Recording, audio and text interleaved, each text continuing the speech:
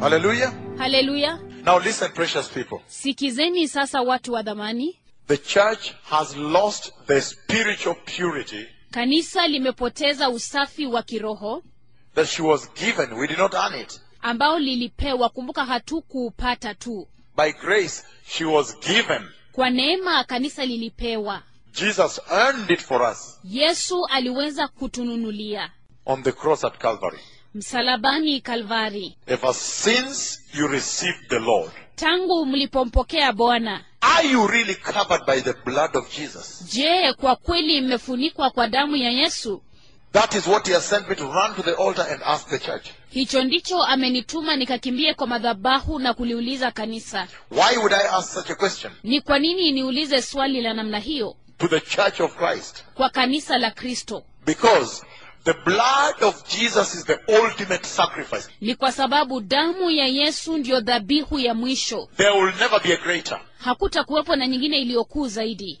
And so, given that the blood of Jesus is the ultimate sacrifice, Na sasa ikiwa ya kwamba damu ya Yesu ndio dhabihu ya mwisho, it has ultimate power to deliver. iko na nguvu za mwisho za kukomboa. So much power that if you are a child of darkness in the world, Nguvu nyingi kabisa kiasi ya kwamba iwapo wewe ni mwana wa giza ulimwenguni and you accept the Lord today washed by the blood, na unamkubali Yesu siku ya leo, unaoshwa kwa damu, repent from sin washed by the blood, unatubu dhambi zako na kuoshwa kwa damu, instant convert you into the child of light. papo hapo inakubadilisha na kukufanya kuwa mwana wa nuru.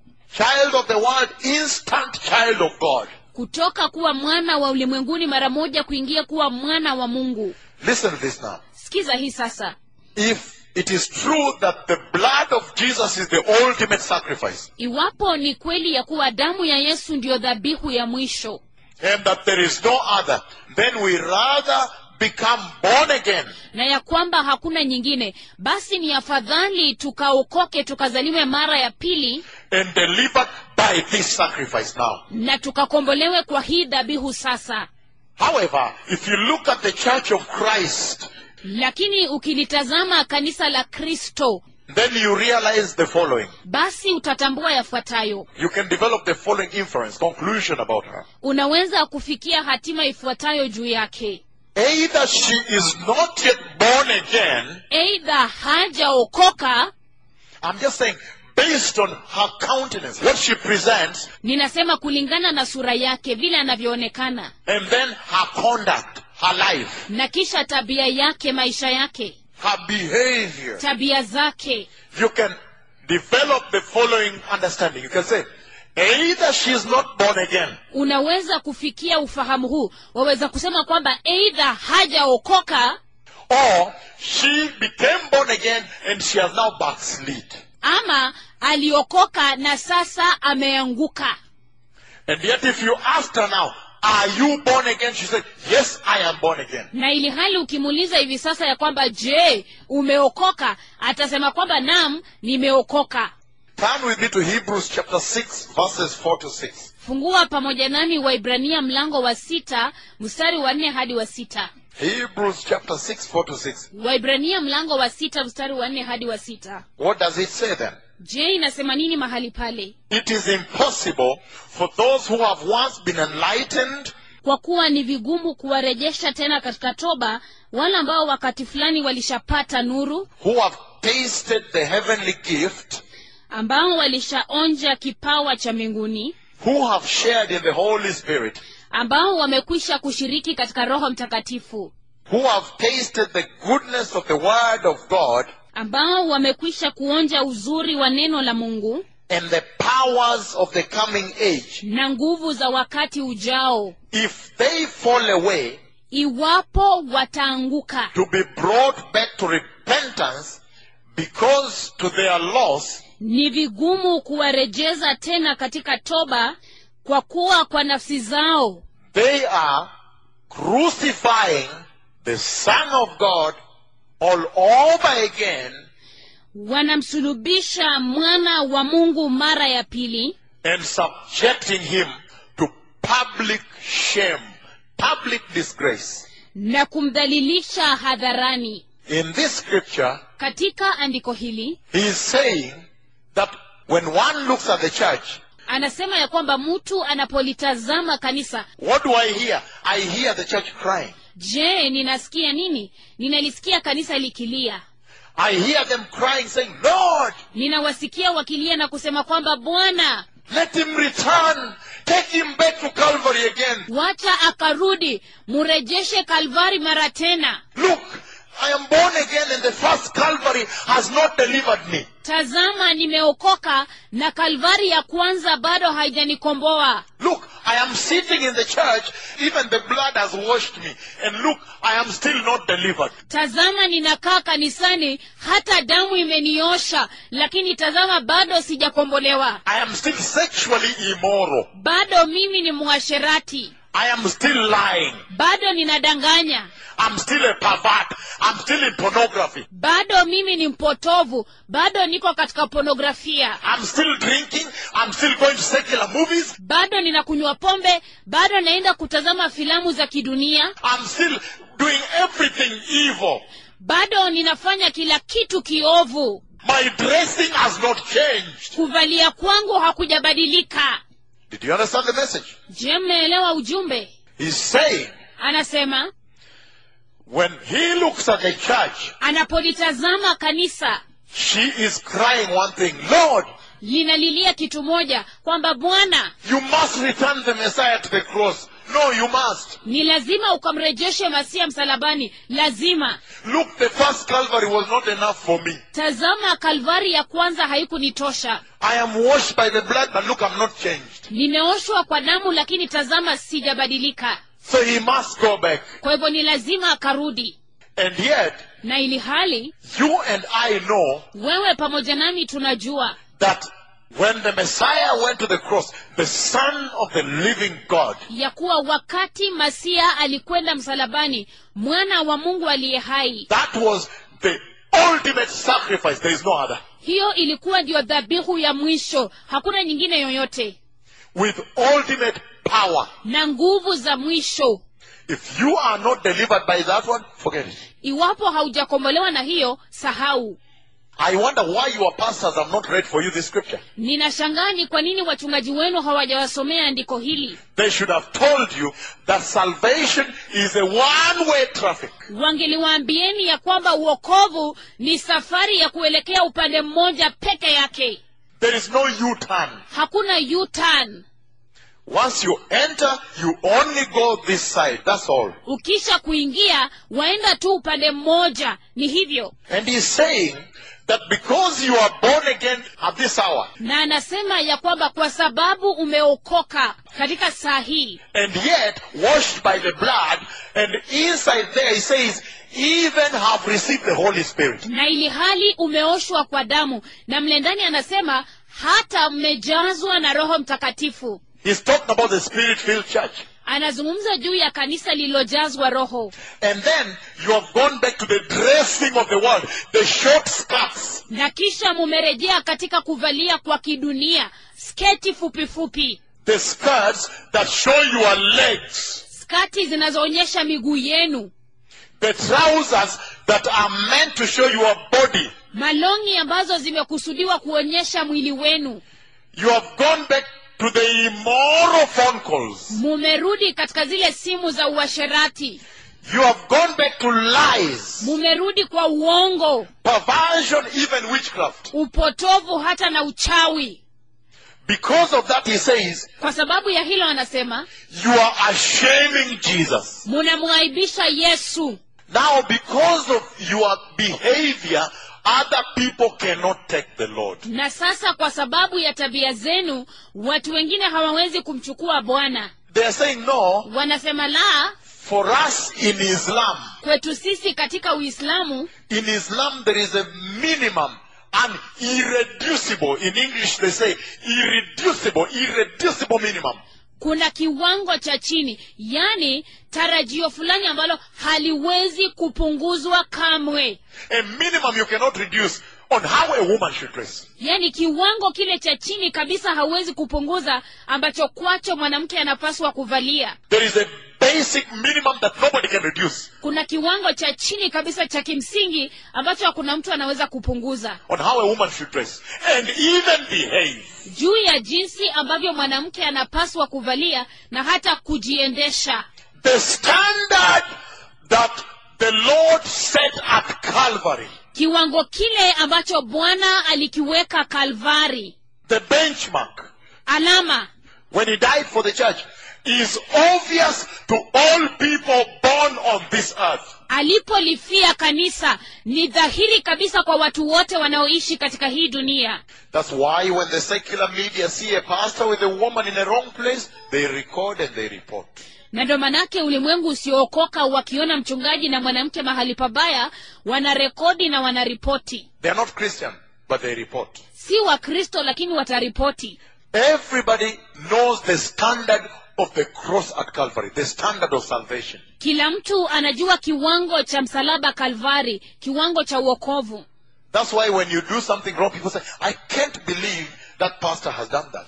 Na ndo manake ukifanya kitu kiovu, watu wanasema kwamba siwezi kuamini ya kwamba huyo mchungaji amefanya hivyo. I cannot believe that Christian does that. Siwezi kuamini ya kwamba huyo Mkristo hufanya hivyo. And yet, the world na ili hali ulimwengu has set up an even higher standard of morality. Umeweza kuweka kiwango hata cha juu zaidi cha maadili Than the church today. Kuliko kanisa leo hii. Ezekiel chapter 5. Ezekieli mlango wa 5. Ezekiel chapter 5, 6 and 7. Ezekieli mlango wa 5 mstari wa 6 na wa 7. He says, anasema, yet in her wickedness she has rebelled against my laws and decrees more than the nations and the countries around her. Lakini katika uovu wake ameasi sheria na amri zangu kuliko mataifa na nchi zinazouzunguka. She has rejected my laws and has not followed my decrees. Ameasi sheria zangu wala hakufuata amri zangu. Therefore this is what the sovereign Lord says. Kwa hiyo hili ndilo Bwana Mwenyezi asemalo. You have been more unruly than the nations around you and have not followed my decrees. Ninyi mumekuwa wakaidi kuliko mataifa yanayowazunguka na hamukufuata amri zangu. Or kept my laws. Wala kuzishika sheria zangu. You have not even conformed to the standards of the nations around you. Wala hamukuweza hata kuzifuata kawaida za mataifa yanayowazunguka. This was the condition of Israel. Hii ilikuwa hali ya Israeli. But I now see that the Bible is repeating itself. Lakini sasa ninaona kwamba Biblia inajirudia. You don't have authority now to go and preach Jesus. You don't. Hamna mamlaka hivi sasa ya kwenda kumhubiri Yesu. Because it's not just saying, I'm born again, I'm born again. It's not. Si jambo la kusema tu nimeokoka, nimeokoka.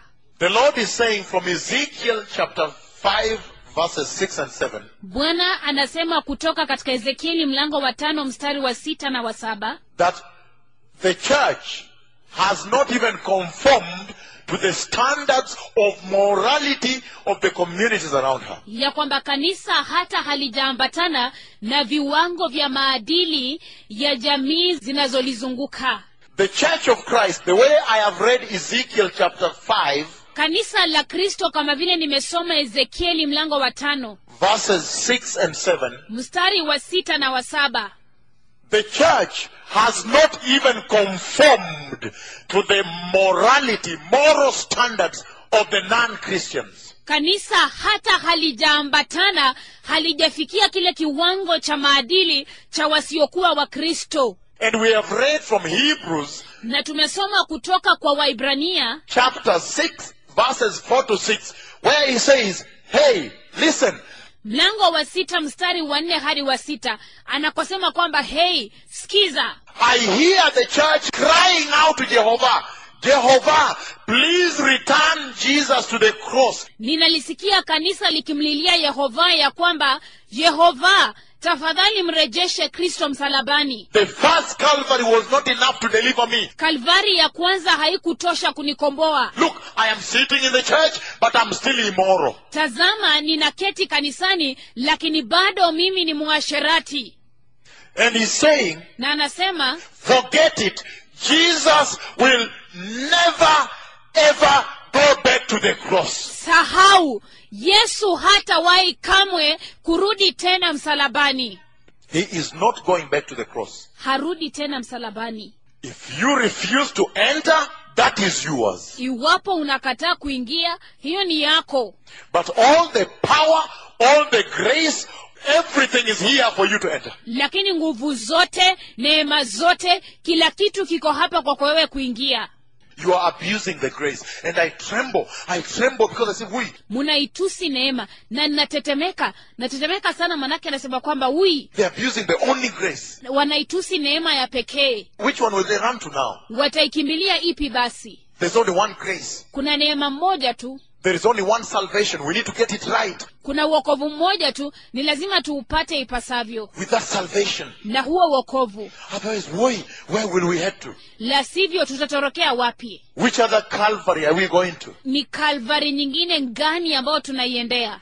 There is no other sacrifice that will come to deliver the church. Hakuna dhabihu nyingine yoyote itakayokuja kulikomboa kanisa. We rather smarten and prepare ourselves Afadhali tukajitengeneze na kujiandaa and sort ourselves right and be born again with this one. na kujilainisha na kuokoka kwa hii. Because if you look at the way your daughters dress, you say, wow. Manake ukitazama vile mabinti zenu huvalia, unasema wow. Are they asking Jesus to go back to the cross? Je, wanamuulizia Yesu arudi tena msalabani? What is the message then? Are they saying the church these days has no power to deliver me? Ujumbe ni upi? Je, wanasema kwamba kanisa siku hizi halina nguvu za kunikomboa? Yeah, it's very shocking. Inashangaza sana. In fact, it breaks my heart. Because I'm like, now, what is the difference between those in the world and the born again? Na hakika ni ya kwamba inanivunja moyo. Manake ninauliza ya kwamba tofauti ni ipi kati ya wale walioko duniani na wale wameokoka. And what hurts me most is this. Look. Na kile kinachoniumiza zaidi ni hiki. He that looks at the scars and says, I can see they really hated me. Yeye anayetazama makovu na anasema kwa kweli naweza kuona walinichukia sana. And he asks, but where is the church? Na anauliza ya kwamba lakini je, liko wapi kanisa? Let me tell you. Wacha niwaambie. There is no modernism in heaven. Hakuna usasa juu mbinguni. Because sometimes you become deluded. Manake wakati mwingine munachanganyikiwa. You think because I'm in a modern country, na kufikiria kwa sababu niko katika nchi ya kisasa, so even my Christianity, salvation has to be modern. Kwa hivyo hata Ukristo wangu na wokovu wangu lazima uwe wa kisasa. My God has to be modern. No. Mungu wangu lazima awe wa kisasa. La. I have come to correct that notion. Nimekuja kubadilisha ufahamu huo. If your salvation says, as a woman, get rid of your trousers, please follow your salvation. Iwapo wokovu wako unasema ya kwamba kama mwanamke achana na hizo longi zako, basi tafadhali fuata wokovu wako. Forget about your neighborhood. Sahau kuhusu ujirani wako. Forget about your friends. Sahau juu ya marafiki zako. You just follow what your salvation tells you. Wewe fuata tu kile ambacho wokovu wako unakuambia. If that's what the Lord says, you just do that. Iwapo hicho ndicho Bwana anasema, wewe fanya vivyo hivyo. Please just do that and enter. Fanya tu vivyo hivyo ukaingie. Not your heart. Follow what the Lord is telling you. Sio moyo wako, lakini fuata kile ambacho Bwana anakuambia. Let us be careful here. Wacha tuwe makini hapa. Hebrews chapter 10 verses 26 to 31. Another warning. Waibrania mlango wa 10 mstari wa 26 hadi 31 anasema nini? Onyo lingine. This is what he says. Hiki ndicho anachosema. If we deliberately, if I were you and I meet the word deliberately, I underline that word. Anasema kama kwa makusudi, ikiwa ningekuwa wewe nikikutana na hilo neno kwa makusudi, nitalipigilia mstari. If we deliberately keep on sinning after we have received the knowledge of the truth, no sacrifice for sins is left, but only a fearful expectation of judgment and of raging fire that will consume the enemies of God, Kama tukiendelea kutenda dhambi kwa makusudi baada ya kupokea ufahamu wa ile kweli, hakubaki tena dhabihu kwa ajili ya dhambi. Lakini kinachobaki ni kungoja kwa hofu hukumu ya moto uwakao, utakaowaangamiza adui za Mungu. Verse 28. Mstari wa 28. Anyone who rejected the law of Moses died without mercy on the testimony of 2 or 3 witnesses. Yeyote aliyeikataa sheria ya Musa alikufa pasipo huruma kwa ushahidi wa watu 2 ama 3. How much more severely do you think a man deserves to be punished who has trampled the Son of God underfoot and who has treated as an holy thing the blood of the covenant that sanctified him and who has insulted the Spirit of grace? How much more severely, he asks. Anasema, je, munadhani ni adhabu kali kiasi gani anayostahili kupewa mtu aliyemkanyaga mwana wa Mungu chini ya nyayo zake, yeye aliyeifanya damu ya agano iliyomtakasa kuwa kitu najisi na kumtendea maovu Roho wa neema? Anauliza kwamba je, munadhani ni adhabu kali kiasi gani anayostahili? For we know him who said, it is mine to avenge, I will repay. And again, the Lord will judge his people. It is a dreadful thing to fall in the hands of the living God. Kwa kuwa tunamjua yeye aliyesema, kulipiza kisasi ni juu yangu, mimi nitalipiza. Tena asema, Bwana atawahukumu watu wake. Ni jambo la kutisha kuanguka mikononi mwa Mungu aliye hai. In Spanish, he says, Katika Hispaniola anasema, horrenda cosa. Horrenda cosa. Meaning, it is a horrendous thing. Manake ni ya kwamba ni jambo la kutisha To fall in the hands of the living God. kuanguka mikononi mwa Mungu aliye hai, Judging you. akikuhukumu. So when you abuse the grace of God, always follow that. Na basi unapoitusi neema ya Mungu, kila mara fuata hiyo. Try to go to those scriptures at the time when you are abusing the grace of God. Jaribu kuenda katika vifungu hivyo wakati unapokuwa unaitusi neema ya Mungu. Always go to those scriptures and read them and remind yourself. Say, okay, I am abusing the grace. Kila mara rudi katika vifungu hivyo na kujikumbusha na kusema kwamba ninaitusi neema. But let me just read this scripture to remind myself. Lakini wacha nikasome maandiko haya kujikumbusha. So as I abuse the grace, I'm aware of the consequences. Ili ya kwamba ninapoitusi neema, ninajua matokeo yake. Once you know, he will hold you responsible. Bora utakapojua, atakuhesabia. First and foremost, Kwanza kabisa, you see the way he speaks here. mwaona jinsi anavyoongea mahali pale. He even makes you understand that the law of Moses Hata anakufanya ukaelewa ya kuwa sheria ya Musa was a much lower law than the law of the grace of Jesus. ilikuwa sheria ya kiwango cha chini zaidi kuliko sheria ya neema ya Yesu. That's the first thing he says there. Hilo ndilo jambo la kwanza analosema mahali pale. He says, at the time of Moses, Anasema ya kwamba katika siku zake Musa, at the testimony of 2 or 3, kwa ushuhuda wa mashahidi 2 ama 3, how many people saw him sin? 2 people lift their hands, the Lord struck you. ni watu wangapi walimuona akifanya dhambi? Watu 2 wanainua mikono zao na Bwana anakugonga. And he says, and yet in this day and age, Na anasema na ili hali katika siku hizi na hiki kizazi, in this new law, katika hii sheria mpya, the law of the grace, sheria ya neema, he says, a mere contemplation of your heart. anasema hata mafikirio kidogo tu ya moyo wako. Oh, let us talk today. Wacha tuongee leo. We are not reading it. Matthew 5:27-28. Whosoever looks at a woman and lusts, he has already fallen. Hatuisomi ni Mathayo 5:27-28 ya kwamba yeyote anayemtazama mwanamke na kumtamani tayari amekwisha kuanguka. This is a much higher law. Hii ni sheria ya kiwango cha juu zaidi. So he's saying you cannot abuse the grace of Jesus. Na kwa hivyo anasema hauwezi kuitusi neema ya Yesu. And 2 Peter chapter 2 verses 19 to 22 Na Petro wa pili mlango wa pili mstari wa 19 hadi 22 is even much more stringent. hata ni kali zaidi sana. Is even much more brutal on the abuse of the grace. Hata ni kali zaidi sana kwa mambo ya kuitusi neema. Ever since you received the Lord, Tangu ulipompokea Bwana, are you really covered by the blood of Jesus? je, kwa kweli umefunikwa kwa damu ya Yesu? Why would the Lord send me to ask that? Ni kwa nini Bwana anitume nikaulizie hiyo? Unless the Lord looked at the church and saw that she is behaving as though she is not delivered. Isipokuwa tu ya kwamba Bwana amelitazama kanisa na ameona ya kwamba kanisa linajiendesha kana kwamba halijakombolewa. 2 Peter chapter 2 Petro wa pili mlango wa pili verses 19 mstari wa 19 to 22. Only few verses. hadi wa 22, vifungu vichache tu. He says, they promised them freedom while they themselves are slaves of depravity. Anasema huwaahidi uhuru hao walionaswa, wakati wao wenyewe ni watumwa wa ufisadi. And he says, for a man is a slave of whatever has mastered him. Na anasema kwa maana mtu ni mtumwa wa kitu chochote kinachomtawala.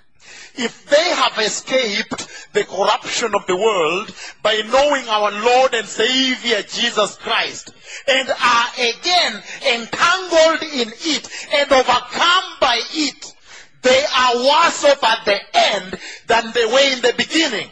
Kwa kuwa kama wameukimbia upotovu wa dunia kwa kumjua Bwana wetu na Mwokozi Yesu Kristo, kisha wakanaswa tena na kushindwa, hali yao ya mwisho ni mbaya zaidi kuliko ile ya kwanza. It would have been better for them not to have known the way of righteousness than to have known it and then to turn their backs on the sacred command that was passed on to them.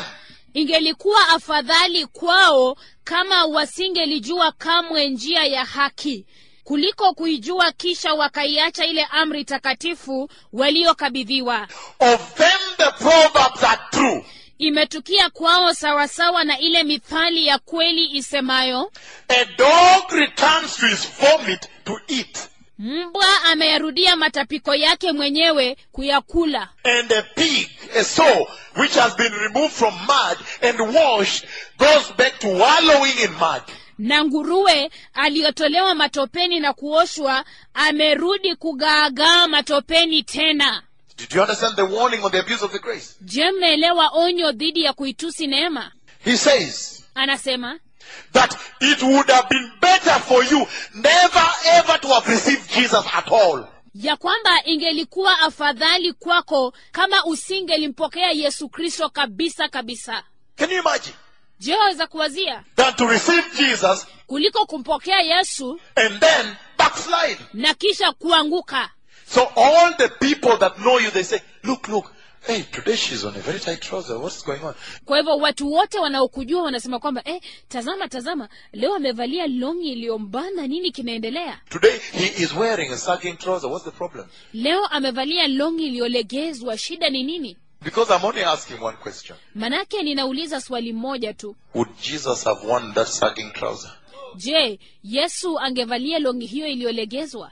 He says Anasema there is a certain benchmark for salvation. kuna alama fulani ya wokovu. There is a standard for salvation. Kuna kiwango cha wokovu. And he says, whether you are in 2013, Na anasema hata kama uko katika 2013, that standard cannot be lowered. hicho kiwango hakiwezi kushukishwa. And he's saying Na anasema that you rather remain cold ya kwamba afadhali ubakie baridi until one day the hot gospel comes and strike your heart, you receive the Lord correct, hadi siku moja injili moto ije igonge moyo wako, umpokee Yesu ipasavyo and enter, na kuingia, than to become immune to salvation, immune to the gospel. kuliko kufanyika mgumu kwa wokovu, mgumu kwa injili. He said, don't treat tuberculosis with half dose. Anasema usitibu kifua kikuu na dose nusu quarter dose. ama dose robo. That little bit, just little, and then stopping for a moment. Ati kidogo tu alafu hata kuruka muda fulani. He said, you will become immune. Anasema utafanyika mgumu. Immune to that medication. Mgumu kwa hizo dawa. And it will become resistant. Na itafanyika isiyoweza kusikia dawa. Resistant to that medicine. Isiyoweza kusikia hizo dawa. He's saying, anasema, the salvation of backsliding wokovu wa kuanguka makes the Christian immune to the gospel. That's what he's saying. Unamfanya Mkristo awe mgumu kwa injili. Hicho ndicho anachosema. It cannot affect him anymore or her. Haiwezi kumuathiri mara tena. No, because now, are you born again? Yes. Manake sasa ukimuuliza, je, umeokoka? Ndio. Are you spirit filled? Yes. Je, umejazwa Roho Mtakatifu? Ndio. But tell me, my son, lakini niambie mwanangu, if you are spirit filled, the Holy Spirit ought to guide you. Iwapo umejazwa Roho Mtakatifu anapaswa kuongoze, direct you, akuelekeze, and lead you. Na kuongoze. There are certain things you obviously cannot do. Kuna vitu fulani ambavyo bila shaka hauwezi kufanya. Subjecting him to public disgrace. Wakimdhalilisha hadharani. Public shame. Aibu ya hadharani. And he said, it is like a dog. Na alisema ni kama mbwa. A dog that vomits and goes, and he eats. Can you imagine how brutal the Lord speaks? Ya kwamba ni kama mbwa anayetapika alafu anarudi na kukula hayo matapiko. Unaweza kuwazia ule ukali ambao kwao Bwana ananena about backsliding. Juu ya kuanguka. Like a dog that vomits and goes to eat the vomit again. Kama mbwa anayetapika na anarudi kukula hayo matapiko tena. Can you imagine how disgusted the Lord is with you backsliding? Je, maweza kuwazia vile Bwana anavyochukizwa sana na wewe mwenyewe ukianguka na kurudi nyuma? Undercover Christians. Wakristo wa chini. The rest of the week she is not born again. Siku zingine za juma yeye si mwokovu. If you meet her at her workplace, she is trying to seduce the other man. Ukikutana na yeye kazini, anajaribu kumtongosa yule mwanamume mwingine. To get a job. Ili apate kazi. To get a permanent placement. Ili akapate mahali pa kudumu. That is a Christian, a daughter of Christ. Huyo ni Mkristo, binti wa Kristo. The loathsome behavior. Tabia mbaya kabisa. The shameful conduct of the church. Tabia ya aibu ya kanisa. Has brought reproach unto our Lord. Imemletea Bwana wetu aibu. Ever since you received the Lord. Tangu ulipompokea Bwana. Are you really covered by the blood of Jesus? Je, kwa kweli umefunikwa kwa damu ya Yesu?